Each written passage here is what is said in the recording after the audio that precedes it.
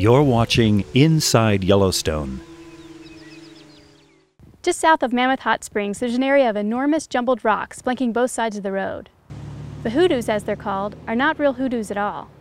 The geologic term hoodoo refers to pinnacles that are created when hard, erosion-resistant rock tops softer rock.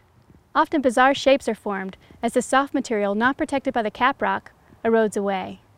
This area known as the hoodoos was probably given the name due to the odd shapes and angles of the huge boulders.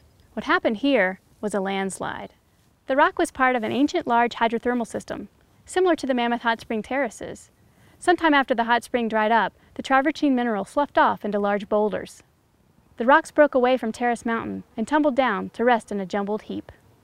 A large landslide slipping on weak underlying Cretaceous shale brought the colossal travertine stones and blocks of welded tuff down. A short one-way loop road winds through the hoodoos, giving you a closer look and the same view the stagecoach passengers had in 1899. It looks as if a giant stomped through the area and toppled the rocks, leaving them strewn about in disarray. Even though the hoodoos aren't geologically hoodoos at all, they're fascinating all the same.